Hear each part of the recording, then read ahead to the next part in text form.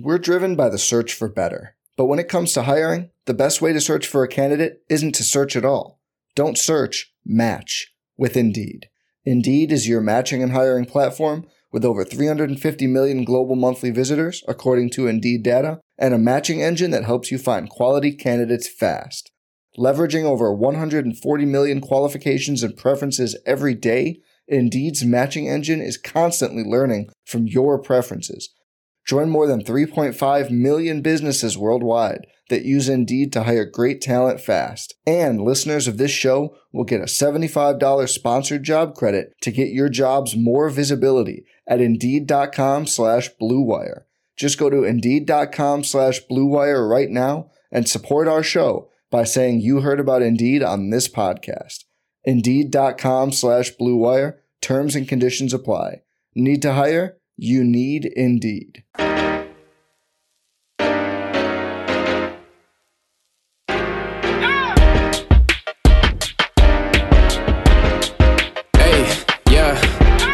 Feel like Kobe in the fourth quarter. This is the Dane Moore NBA podcast brought to you by Blue Wire Pods.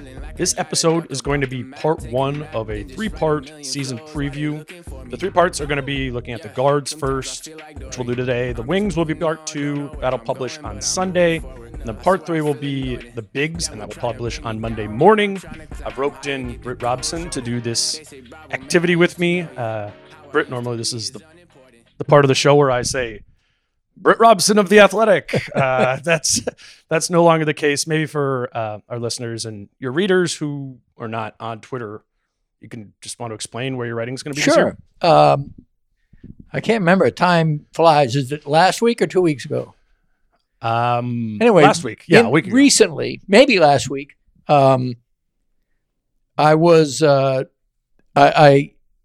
doing some story brainstorming with John Krasinski, who remains ever optimistic that The Athletic will emerge from its one step forward, two steps back approach to its non-staff writers.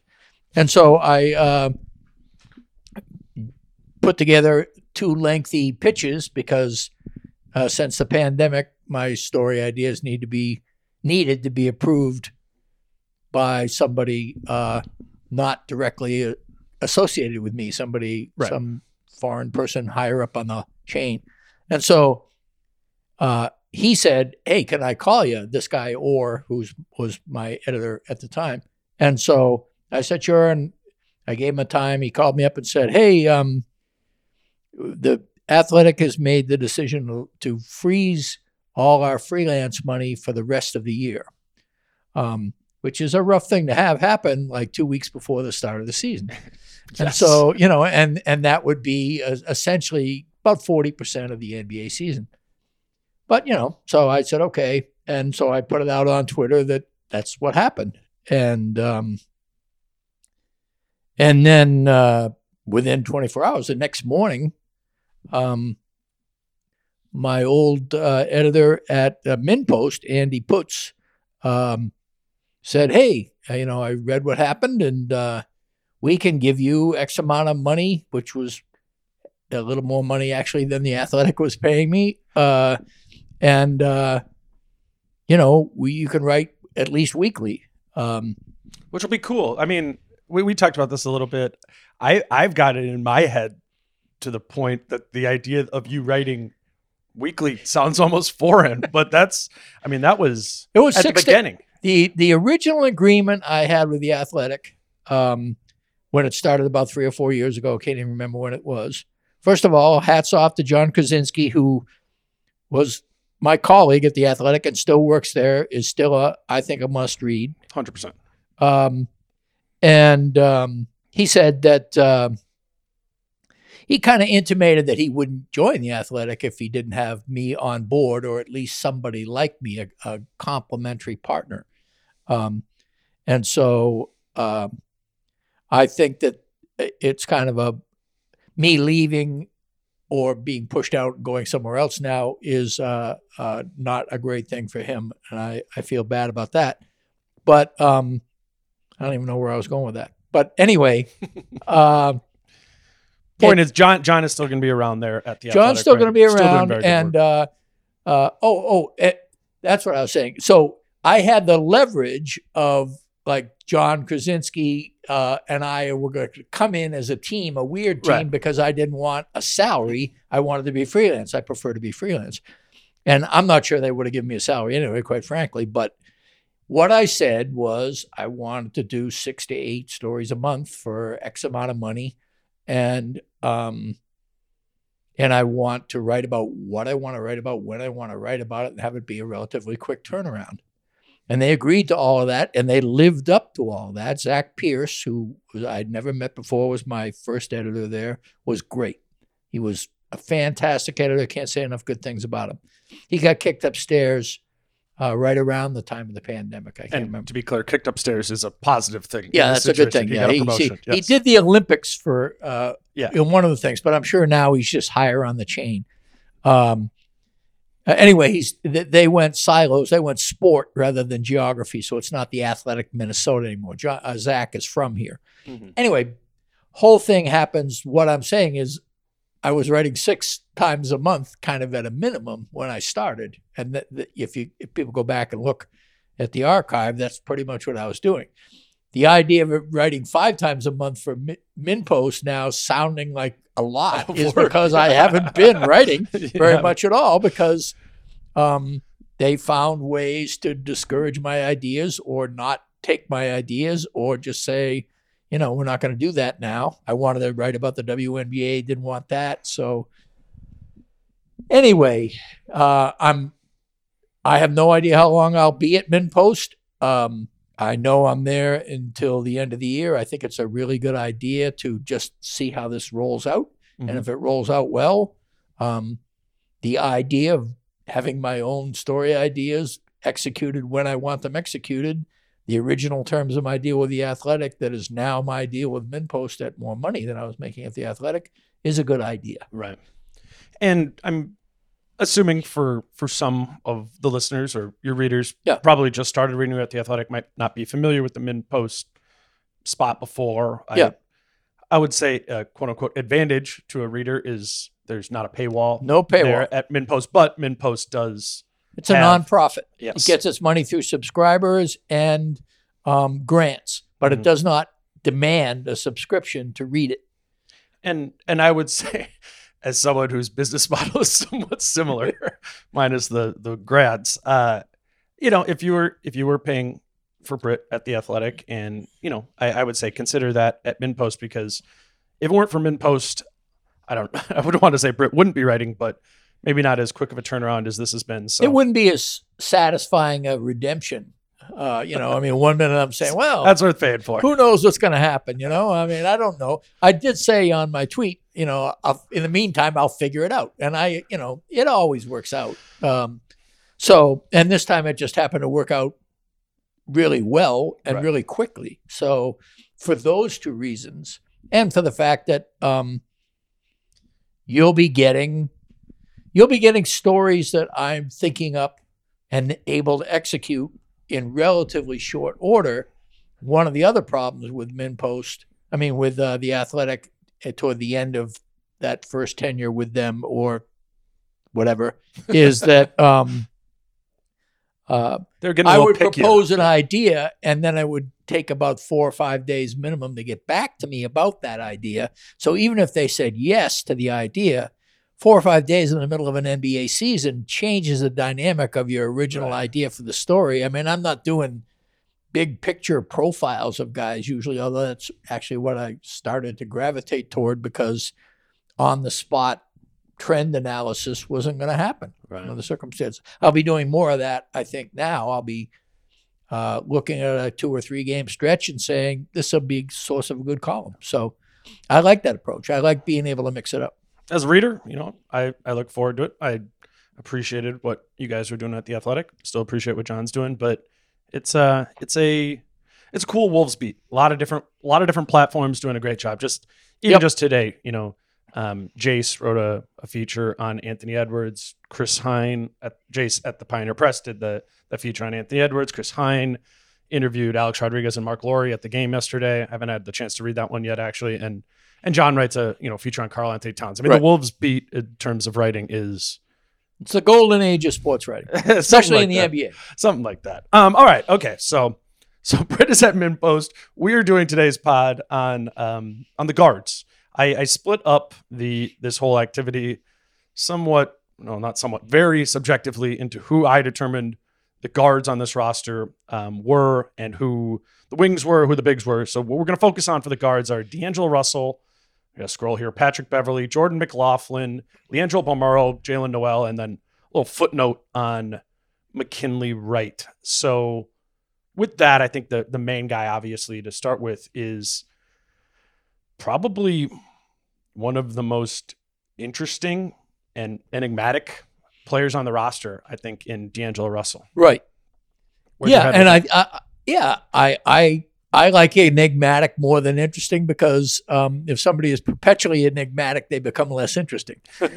But that said, I think that D'Angelo Russell played very badly for Ryan Saunders, and I think played pretty well for Chris Finch. And that was certainly not a coincidence, and I do not think it was necessarily injury-related, although I do think he was hurt for a time under Ryan. I just don't think he respected Ryan Saunders. And I think that if you read the body language of Ryan, I think Ryan tried hard not to express his disenchantment with D'Lo, but I think that was there as well. Bottom line was a bad relationship. And relative to this season, that might portend that the D'Lo we got at the beginning of the year, or particularly the middle kind of chunk of the year before he got hurt, was not as theoretically as motivated as the player we're going to see here. Absolutely. Of this season. I think that is absolutely true. He said nothing but good things about Finch. I think Finch is a better coach for him simply because D'Lo is a prove-it-to-me guy, for better and for worse, I think. And I think that Finch simply had more bona fides than Ryan did. And also, it didn't take a genius to see that a lot of what Ryan was doing was not under his control, that he was basically being manipulated by the guy above him, Gerson Rosas. Finch, made it pretty obvious pretty soon after arriving that he had his own way, and Gerson could talk to him about it, but it wasn't going to be the final say. Right. I think that's a significant difference in the Timberwolves. I think it's one of the reasons it's going to be a through why line of I'm this more whole bullish on this team. Yes. And it's why I'm definitely more bullish on D'Lo than I was last year, although still skeptical. So where my head goes when I think about D'Angelo Russell for this season is, and this is, I preface it with, I'm very much glass half full on D'Lo for this year. So where my head goes is the 2018-19 D'Angelo Russell season in Brooklyn. And that's the year where he was the asterisk all-star, right. the replacement. Got in there. later, right? Yeah, which, that sounds pejorative. It's not. He was, even if he wasn't the 12th best player in these two conferences. He's like 24 years old and an all-star, even as a replacement all-star, nothing to sneeze at. I think I draw a couple of similarities to that. One being that was a contract year for him. Mm-hmm. And I wouldn't have really drawn that connection together until at Media Day numerous times D'Angelo Russell brought up. Said this is a contract year. Yes, for himself. I think he's fooling himself. It's like one of those things where I set my clocks 10 minutes fast everywhere I go so that I'm on time. Right. And D'Lo's saying, it's a contract year, so I'm really going to play to the fullest extent of my ability. He's extension eligible after a year from now. There are 2 years left on his contract. So it'll be up to Sachin Gupta and whatever the Wolves front office looks like at that time to offer him that. But, he wants more than $30 million a year, huh? It doesn't have to be more than 30. It could be. Oh, I see. He just wants a longer term. Yeah. Yeah, that could be. And I think he probably wants another really big deal. And I think that's where his head's at. And, that's not necessarily a bad thing. I think it's going to lead to, engagement. I don't think we've already kind of ruled out the malaise that happened under Saunders. I agree. But in a quote unquote contract year, I think it's very unlikely you would get a disengaged D'Angelo Russell. So I think about that. I think about how that Nets team, I think 40 and 42. That's right. That's kind of or around the other way around. It might have been 42 and 40. Yeah, but it was somewhere in that. It was a middling team. Was it made an the 8 playoffs. seed? I think they got the 7 seed because 7 they played seed, the yeah. Sixers That's in the East, first yeah. round. Yeah, is the East. I don't know. So similar caliber of team overall, Right. maybe to what we project this Wolves team to be. And then the other thing that just kind of stood out to me when I was looking up some of this stuff this morning was in that season, he actually averaged less points per game or points per 36 minutes, however you want to look at it. He averaged less that year than he did the next year in Minnesota and Golden State. So I think just in my head, when I think about Brooklyn Nets, D'Angelo Russell, I was kind of picturing like a 25 a night sort of guy, but thinking more about it, remembering more about it, looking into it a little bit more, he was kind of a catalyst for a group on that Brooklyn team. Right. And I think if that works this year with the Wolves, or this whole season works, and D'Angelo works within the context of it, Right. he's a catalyst of a group. Now, it's a different type of group. He was pretty clearly the best player on that team. Karis LeVert was there, Spencer Dinwiddie, Jared Allen. I don't think D'Lo's the best player on this team, of course, but it's the same kind of idea. So I'm interested to see, can that being a catalyst that he was for that Brooklyn team, that engagement he had on that Brooklyn team, translate to a team that has two players who are better than him. That's what Right. I'm thinking about this. And the two X factors for me are shot selection and defense, not necessarily in that order. Can D'Lo be really conducive off the ball, which he has shown to be a really good fit with Jordan McLaughlin. Jordan, I knew it was a J somewhere. And or Patrick Beverly, which Finch hinted at last night. He would like to see more Beverly D'Lo backcourt than he's seen in the preseason. Was going to see it last night until D'Lo rested. So that aspect, can he regulate as the guy with the ball most of the time in the full-blown offensive scheme where, you have Ant and Cat and, perhaps Beasley, but if not Beasley, another, force on the floor, probably not Vando in this case. Can he apportion shots so that Anthony Edwards and Karl Anthony Towns totally are expecting to get the ball in their spots at certain circumstances that are matchup friendly, or they just have heat checks going on or whatever? Can he think like a point guard and operate like an off guard as the situation warrants? That's what I mean by shot selection. And then defense speaks for itself. Specifically, I think he likes the idea that Finch is not a huge closeout on above the break threes, which I think is one of his weaknesses on defense. And he does have length, and I think that Finch is correctly surmising that he's going to be better off the ball in like kind of switch trap circumstances. I think he can do that, and I think he can be effective that way. He has been off and on during this preseason. Sometimes he looks bad on defense, especially when he's beside Beasley. But bottom line, what I'm saying is I think he's a guy who could get between 20 and 25 a night, be only a slightly below average defender instead of an open wound. And I think that he can thus be a legitimate part of a mediocre big three, NBA big three, which is nothing to sneeze at. It'd be good for the Wolves if he can get that. Right. I think what stood out to me and I don't think you'd push back on that, D'Lo's had a really good preseason. I think that's true. I think he's a little too shot happy for me. Yeah. But other than that, that's about really and his defense, I think his defense has improved, but is still not great. Right. So, I mean, those are my caveats, but I would agree with you in general, yes. Yeah, and it's funny to try and find a problem within a success, but I think a problem within a success, again, looking at the preseason, is that when D'Lo was having these really good first quarters, Anthony Edwards would kind of be quiet, right? And it would take extended periods of time in the game for Ant to get involved, let alone a shot. I think the Denver game, he didn't take a shot until 5 minutes into the second quarter. Right. And so, you have some of that. You have some of that to navigate with those two. I don't know if that's necessarily a problem or a champagne problem or what it might be. I think it ultimately just comes down to, how efficient is D'Lo within his usage, Agreed. And that's been, if there's been an open question with D'Lo outside of defense in his career, even going back to that Brooklyn year, it's not that he can't get you 20, 25, 30. He had 50 on the Wolves one time. Like, it's how does that shake out in the aggregate to being, effective, right?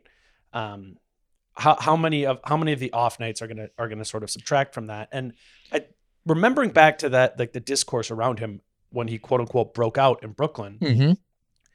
I don't think you had many analysts around saying I'm a D'Lo guy.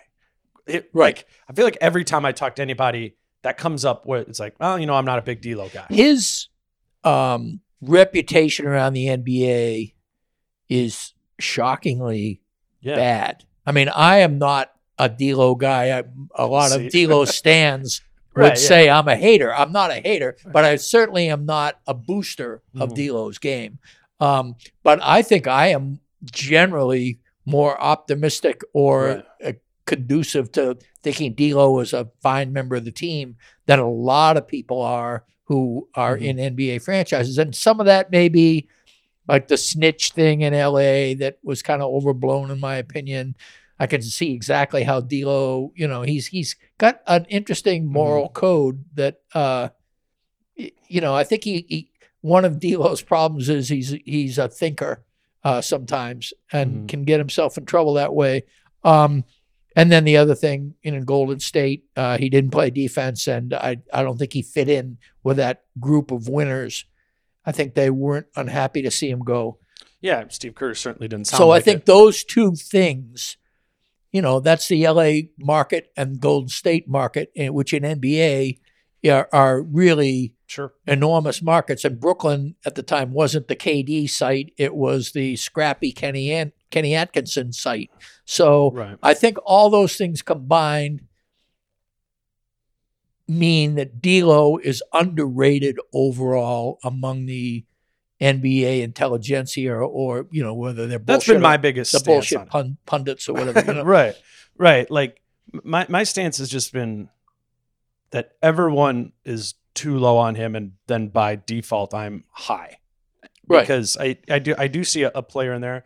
I do have questions about his proficiency, right? Like I don't know if he'll be, an above average efficiency type of player for his usage. And even if in those best years, he wasn't. I think all the things you're talking about for the reasons why people got down on him were like fair internal sort of demerits. Right. And externally, when we start looking at some of the film, you start looking at some of the numbers, they don't acquit him well either, where he was one of the very highest pick and roll players in the entire league that year in Brooklyn, but his efficiency was average.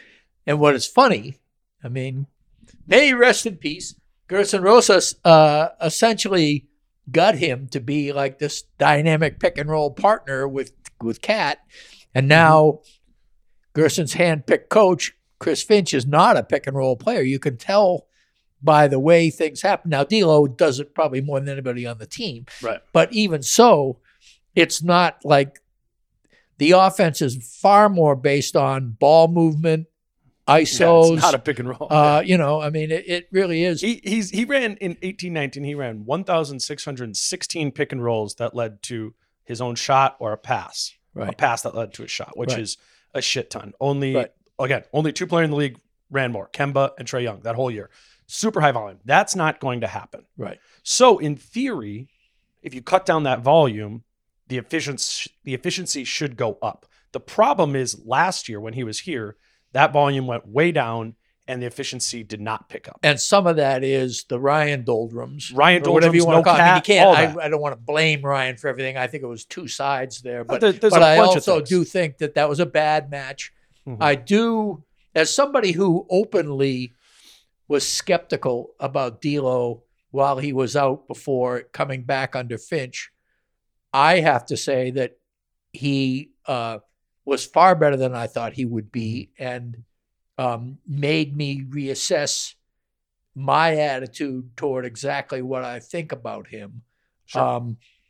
I'm open-minded about him right now. I know for a fact that if he cuts into Ant's effectiveness, he will be gone. And I think that he's smart enough to know that. Or I guess the chance that if he's just fantastic, and even if he cuts into Ant's effectiveness, he stays, that means that he has hit his ceiling. Right. And if that happens, hey, more power to him. Right. But I do think that he has to be cognizant of getting the ball to a guy who's still top 10 all time in true shooting percentage in Karl Anthony Towns, and another guy who's 20 years old who is already showing signs of being somebody incredibly special as a playmaker. All that said, and I know we're spending a lot of time on D'Lo. If you're half hour per thing, we know we'll blow that out of the water. Sort of thing. But yeah, I want to emphasize what D'Angelo Russell does well. The guy has a shot fake, shot make while covered scheme to him. Totally. That is, I wouldn't say it's unguardable, but it is really tough to prevent him from getting what for him is a good look off, even if you're on him. I mean, he has a herky-jerky style. He likes to put people in a box and play with them for a while, sometimes too much so. But when he's on and he's, doing his cat in a cat and mouse game with people, then that's fun. That's fun to see. And the other thing about D'Lo is you'll be bitching about his shot selection, and then boom, he hits 3 threes in a row, and all of a sudden he's got 18 points. Exactly. And so we have to remember that about him as well, is that D'Lo is inefficient until he's not. And then all of a sudden, boom, the Wolves have a 6-point lead. And I think he has a good chance at that not part happening in the fourth quarter and at end of games, which is obviously, more valuable. That I don't think that's a cliche. I don't think that's fake. I think those things and aren't even always captured by numbers. It's a willingness and it's an assertiveness. And yeah, I'm fascinated to see how it all kind of works together, specifically with Ant, specifically with Cat, with this defense, all these things we've talked about. Like, he is a bit of an open question, and the proof is just going to be in the pudding. It's another pivotal year. I mean, it's a pivotal year for him and Cat. Right. And gets to timelines, but it also gets to patience, quite frankly. Sure. They're both max guys. He's a small max, but still max. Yeah. And so, and they don't have the all-forgiving person in their corner anymore. Whether that was Rosas or Ryan or Glenn Taylor or whatever, it's a prove it to me now situation for both Cat and D'Lo. Things are changing. And I think that's a good thing. Let's take a quick break here and then get through the rest of the guards. Today's show is brought to you by TickPick. Timberwolves basketball is finally back, and there's no need to exhaust yourself searching all over the internet to find Timberwolves tickets anymore, because TickPick, that's TickPick, is the original no-fee ticket site and the only one you'll ever need as your go-to for all NBA tickets. TickPick got rid of all those awful service fees that the other ticket sites charge, which lets them guarantee the best prices on all of their NBA tickets. Don't believe it? If you can find better prices for the same seats on another ticket site, TickPick will give you 110% of the difference in the purchase price. We obviously have the Timberwolves home opener coming up, and the Wolves will be playing at Target Center, so you can use TickPick. They'll have you covered. Obviously, we'll have games all throughout the season. I'll be there at every one. You can wave to me in the media section. So if you're looking for Timberwolves tickets, visit tickpick.com/DaneMoore, my full name, today, and use the promo code DaneMoore to save $10 on your first order for Timberwolves tickets. That's tickpick.com/DaneMoore. We're driven by the search for better. But when it comes to hiring, the best way to search for a candidate isn't to search at all. Don't search, match with Indeed. Indeed is your matching and hiring platform with over 350 million global monthly visitors, according to Indeed data, and a matching engine that helps you find quality candidates fast. Leveraging over 140 million qualifications and preferences every day, Indeed's matching engine is constantly learning from your preferences.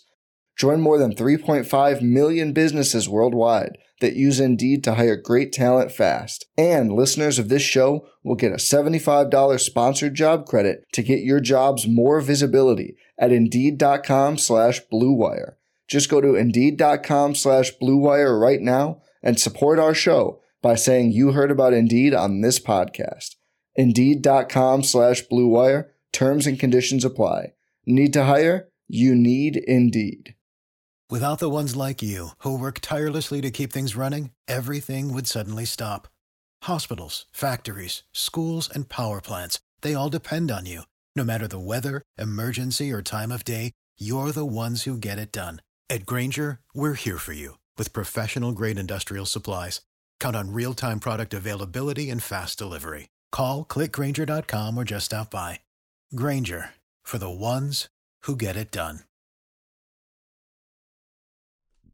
All right, we're back talking with Britt Robson of MinPost about the guards on the Timberwolves roster. We've talked about D'Angelo Russell thus far. I want to hit quickly on Patrick Beverley, Jordan McLaughlin, Bolmaro, and Noel, and maybe a stray for McKinley Wright. Patrick Beverley he's someone we've talked about before that you've already taken a liking to. We both think this fit here is pretty ideal. Has anything changed in this kind of month? I don't see a downside. Yeah. I really don't. I mean, Jarrett Culver and Juancho Hernan-Gomez, I would have gotten rid of for a second-round pick. And instead, we get a guy who totally can change the attitude about defense more than a Jade McDaniels, who will someday probably be as good or better defender, more than a Josh Okogie or Vanderbilt, who are 100% hustle. This is a guy who's been a veteran, who's been on All-NBA teams defensively, who's been in championship locker rooms. I think if he hasn't, he's been to finals. Contending. Are you talking about Beverly? Yeah. I don't think he's gone to he's whatever. But he's been in the playoffs every year of his career. And is somebody who is an open book. I mean, for good and for bad. I mean, sometimes he can be a real jerk. The push on Chris Paul to end his season last year was inexcusable. And it's the reason he won't be able to play in game 1 of this season. There you go. And so, all that said, he's a perfect fit here. His attitude was necessary. This is a passive team, always has been a passive team. It is not a team with a lot of fiber to it. Mm-hmm. It is not a team that emphasizes defense or has been able to walk their talk on defense, let alone talk very often about defense. So all that is good. And as I said, it cost them next to nothing. And I think that there's so many cool things to say about Patrick Beverley. He can play on or off the ball. He can play off the bench or as a starter. He legitimately doesn't care as long as the team is doing well. He is a selfless player, a team first guy in that respect. And after all that, if the Wolves belly flop yet again, and it's the trading deadline, he's a very valuable chip for a team going to the playoffs and trying to make noise on an expiring contract. So nothing but good things here. Right. And I think those are the obvious ones. But I do. I mean, we've said this before. Culver, Juancho for him, that's obvious. Yes, is Beverly, quote unquote, would he be signed a $14 million contract if he was a free agent this summer? No, probably not. But you say for a second round, like you got to trade money. If you want to dump money, you got to take money back. So it's totally a positive in that area. What he's bringing to this group in terms of like, hey, wake up, like defense actually matters. Hard to put a price tag on that for this team. But the other way I'll go with it is just that I think he's a good offensive fit. Mm-hmm. And I'm really interested to see him play alongside D'Angelo Russell. We didn't see that in the preseason. His catch and shoot numbers are really good. Mm-hmm. Over the past 5 years, he's been in catch and shoot 3-pointers between 39.3%, and 41.5%, each of the past 5 years. I think the player to compare CJ McCollum. Sure. No, not CJ McCollum. I know. But Rubio. Right. That is who he's really replacing on this team this year. Whew. And night and day. Right. Actually, balmy June and, monsoon February. Something like that. But Rubio obviously was a leader, and I think we would all say a good one. He put his stamp on the team that way. As far as it went.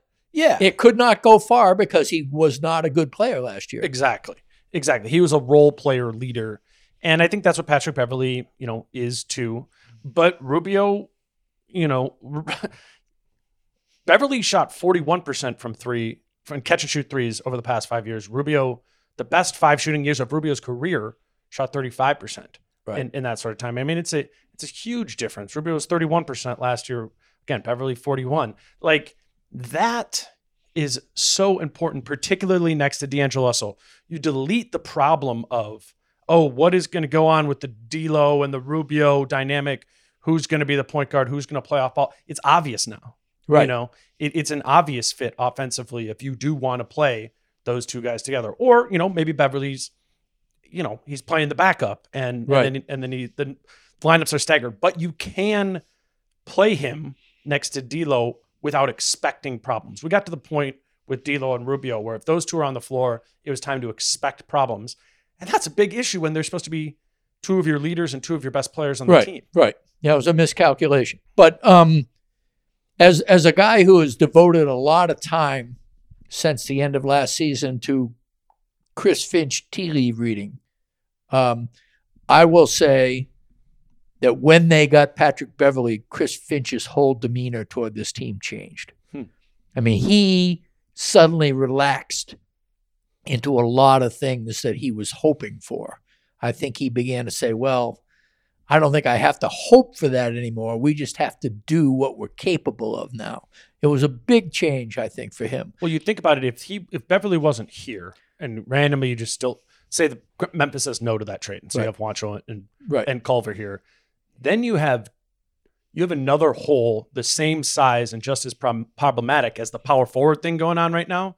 You'd have the power forward thing going on, and this defensive leader, backup point guard sort of issue that Beverley fills completely. Exactly right. So the roster's not I don't think Chris Finch is sleeping totally easy at night, but it would have been a lot of nightmares, if there was no Beverley and the face he presents to the public, I think, about what can happen. He said during the Pat Bev press conference something like, we hit it out of the park on all cylinders or something. He made some kind of grand statement that I take to be partly helping his embattled Pobo friend at the time, and also... But it was a good move. It was. Well, there's no doubt. I called it a home run 2 seconds after I found out about it. It was a no-brainer. Right. But that said, Chris Finch knows more about basketball than I do and has spent almost all his waking hours in the last year or so, or 8 months or whatever, thinking about how to make this team better. Mm-hmm. And Beverley makes them better a lot of ways. And which isn't to say that he isn't injury prone and also temper prone. Right. He'll get you technicals. He'll get thrown out of the game this year, I guarantee it. And he'll probably be hurt for a couple of stretches. Yeah, and those are going to hurt because he's going to be relied upon. So I think we have to factor that in. I don't know what his games played over the years has been. I got the last 5 right here. Okay. He only played 37 games last year. Okay, abbreviated season. That's about half, exactly. Yeah. The year before that, 51, also an abbreviated season. Yep. Year before that, 78. Okay, there you go. Year before that, 11. Yeah. Year before that, 67. Uh-huh. And he's 33 now. Right. So a lot of hard miles. That should be, I think that should be expected. From him is some sort of injury, time missed, minute limitation, those sort of things, which segue leads us to Jordan McLaughlin, I think quite well, who is a legitimate third option point guard on any team in the NBA. I think you could have, made a case for saying just rolling with him as the backup this year. If the Patrick Beverley hat wasn't available. Right. And and he's here. He's been in the preseason rotation during the meaningful minutes. He's been the 11th guy in. Yes. I mean, he rarely doesn't look like he fits. I think my question just with him is, well, he couldn't shoot last year, so that's how he couldn't fit. I mean, he couldn't finish to save his life. He couldn't shoot at the basket. He did shoot 40% from three. Okay, that's interesting. But he didn't take a lot of them. I mean, I never regarded him as he was always an offensive liability when he was on the floor. I agree with that. Except, 3 or 4 guys on the floor with him enjoyed his presence. True. I mean, he is somebody. Finch, the thing Finch always says about him is he goes at his own pace, which I find, kind of it's a Finchism. I mean, it's this whole idea of he plays slower than he looks is really what they're saying. Right. But there is gold in that deliberation. I mean, he really is somebody. I mean, as good as D'Lo is, and D'Lo is, I think, very good on the pick and roll despite some bad numbers in previous years. Jordan McLaughlin being the disher on the pick and roll remains a joy to watch. Being the guy who keeps it on the pick and roll, obviously that's where D'Lo has the advantage. But Jordan McLaughlin is the guy who hits the roll man. I mean, Naz Reid owes a lot of cred to what J-Mac did for him. Right. And last year, I think the league caught up with his lack of size, and for whatever reason, and it's just the preseason, so maybe when things get serious, his effectiveness will be limited again. But in his abbreviated time this preseason, he's just looked fabulous. I think a big part of last year too, because his numbers really did dip, particularly once he started playing more. It was right after he had COVID. It's hard. How much of that are we attributing? Excuses, whatever. And attitude. I mean, he got screwed by the team. True. I mean, he got the contract, they baited and switched him. I mean, as they have every right to. It was, one would call it good salary cap management on the one hand, but screwing a guy who's a loyal soldier on the other. So right. So maybe there's a lot of those anthills have kind of leveled. To some extent. He's got some money and he's got some security. Yeah, which, for like a 5'11" dude who's grinded his way, props to him. The one thing that just stood out to me when I was looking into it, we always say this, everybody always says this about Jordan McLaughlin. The fit is great next to D'Angelo Russell. I say that passes my eye test. The numbers do not say that last year. That's because neither one of them were good at different times of the year. That's a good point. I split it for the good D'Angelo time post All-Star break. And still not good. And if you look at it, his pairings, it's of the 10 guys that Russell played with a lot, McLaughlin was the second worst from a team net rating standpoint. Who was the worst, just out of curiosity? Jaden McDaniels, actually. Jaden McDaniels is also enigmatic. is the anti-eye test. Right, true. And I don't want to run too much with that. It was 200 minutes. Yeah, no, I know. But they all were like 2 to 3 to 350 minutes, something like that. And Russell had a lot of success with Vanderbilt second half of the year, a lot of success with Towns, a lot of success with Ant. I do think, though, you can envision a world where D'Lo's the first sub out, he comes back in with the second unit, and sometimes that second unit has J-Mac at the point, D'Lo at the 2. I think we're all open to that. I guarantee you Chris Finch is thinking that way. When I did my big interview with him in Las Vegas, he was talking up J-Mac. He didn't have Beverly, but the fact that they did not flinch for retaining J-Mac, I think says that they really did want him. He was sincere. And also, it's a genuine... D'Lo wants to shoot the ball if possible. He doesn't mind having a cool assist, but he really likes to shoot. J-Mac really likes dimes. He really likes them. He would rather throw the ball well-timed to somebody. Both of them see the court very well, and both of them are X's and O's guys. So they're on the same page, and that's important when they share a backcourt. Well, it's his only case for getting in the rotation. Right. Like, if he didn't fit with D'Lo, right, then you're not going to be playing 3-point guards on a team where you're also going to have unless you're going to have Beverly and D'Lo in the starting lineup and J-Mac as your real. But that's my point. Your real second point guard. The only way, though, that you're going to do that is still if you feel that you could play multiple point guards, probably still him together sometimes. I don't know. I think as I look at it right now, he's number 11 on. I don't think he is going to get more than. I mean, in the aggregate, I don't think he's going to get more than 8 to 10 minutes a game. Right. And I think that's a little optimistic. I think he'll get 8 to 10 minutes a game in the games he plays. Sure. There'll be games where he doesn't. Which leads us to Leandro Bolmaro and Jalen Noel, the other two, and McKinley, right? Uh-huh. I guess we can just throw some strays at those guys.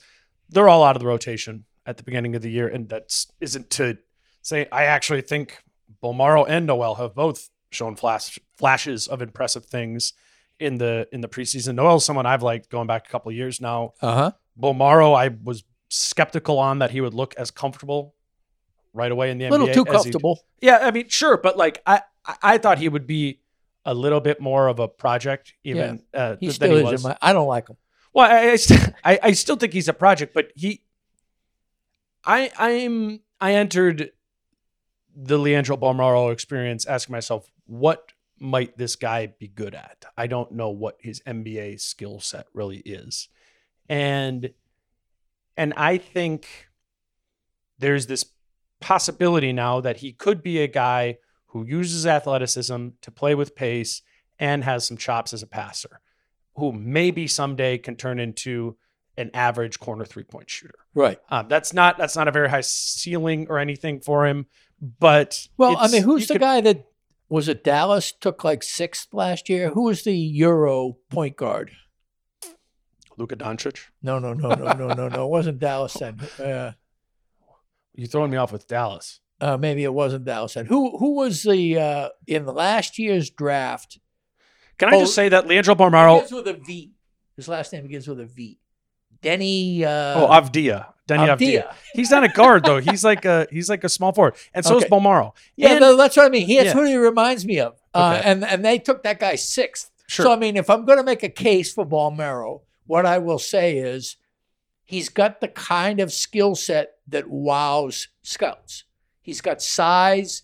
He's got speed, raw ability that is obviously not developed. But if you could imagine him being developed, you can imagine a really good player. I think he's way too excited. But I don't even think that. Excitable. I can't even imagine a really good player. But I would say the same thing about Denny Avdia, and I did before the draft too. Like I don't even mean that in a bad way. It's I think these guys come in with a role player ceiling. I don't know. And I would love this to all sound so stupid 3 years from now when Bolmaro is an obvious starter in the league. I just can't, having watched his Euro film, having seen what we've seen from him, having watched him shoot at practices, I can't.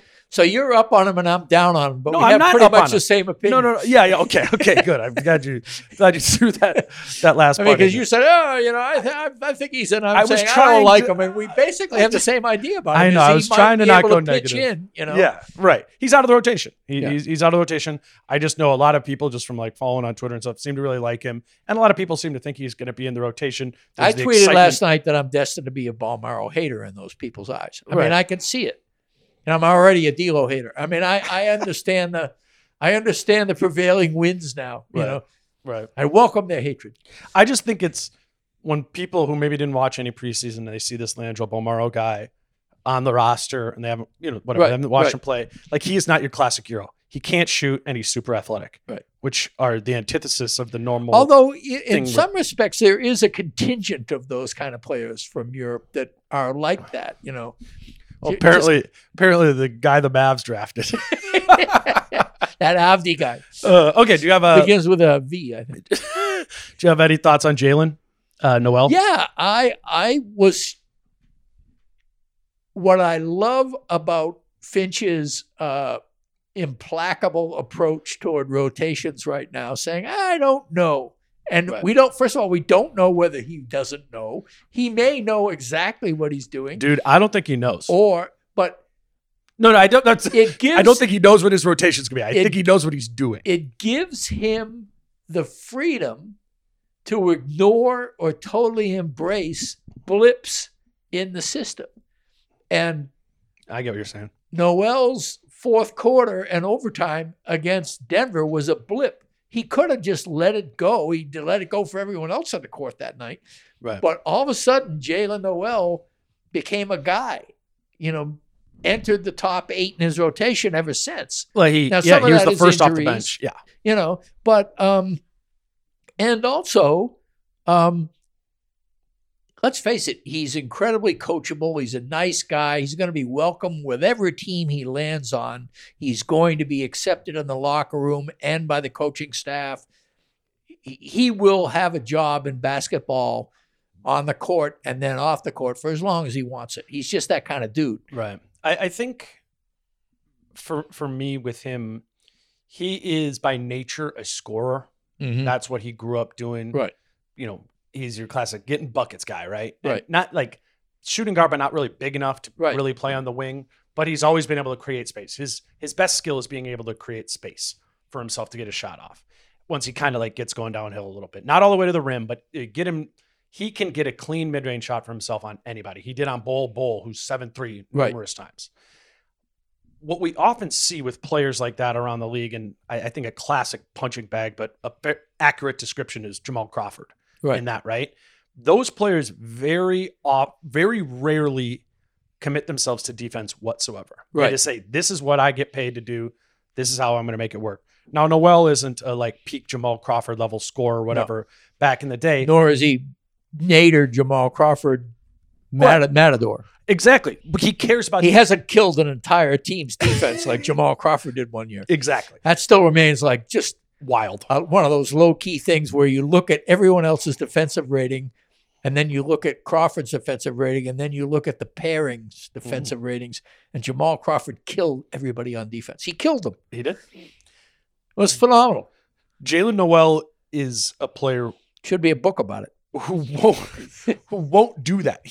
I feel like from having talked to him, he very much understands that his path to staying in the league is by playing defense, is by committing more to defense. Right. If he doesn't, he's not smart and coachable. Exactly. And that will be his path to getting into the rotation this year. If he gets into the rotation. That's the thing. If a hole opens up. But that always happens. I mean, we talk right. That's the way I feel about Wright when we ever get to him. Not Wright. I meant Knight. I always get those two mixed up. That's like an hour. Get ready, now. listeners. We're going to wrap up our guards episode on with that Wright. point. McKinley Wright will get I to had it. a segue in mind all. No, you didn't. You were doing the wrong person. All right, he's Britt Robson. I'm Dane Moore. You can listen to this next episode that we're going to record now on Sunday morning. We'll hit on the Wings and then also the Bigs on Monday. So thanks for being here. And he's Britt. I'm Dane. Peace out. How I'm feeling, man, I hope it never stop, yeah.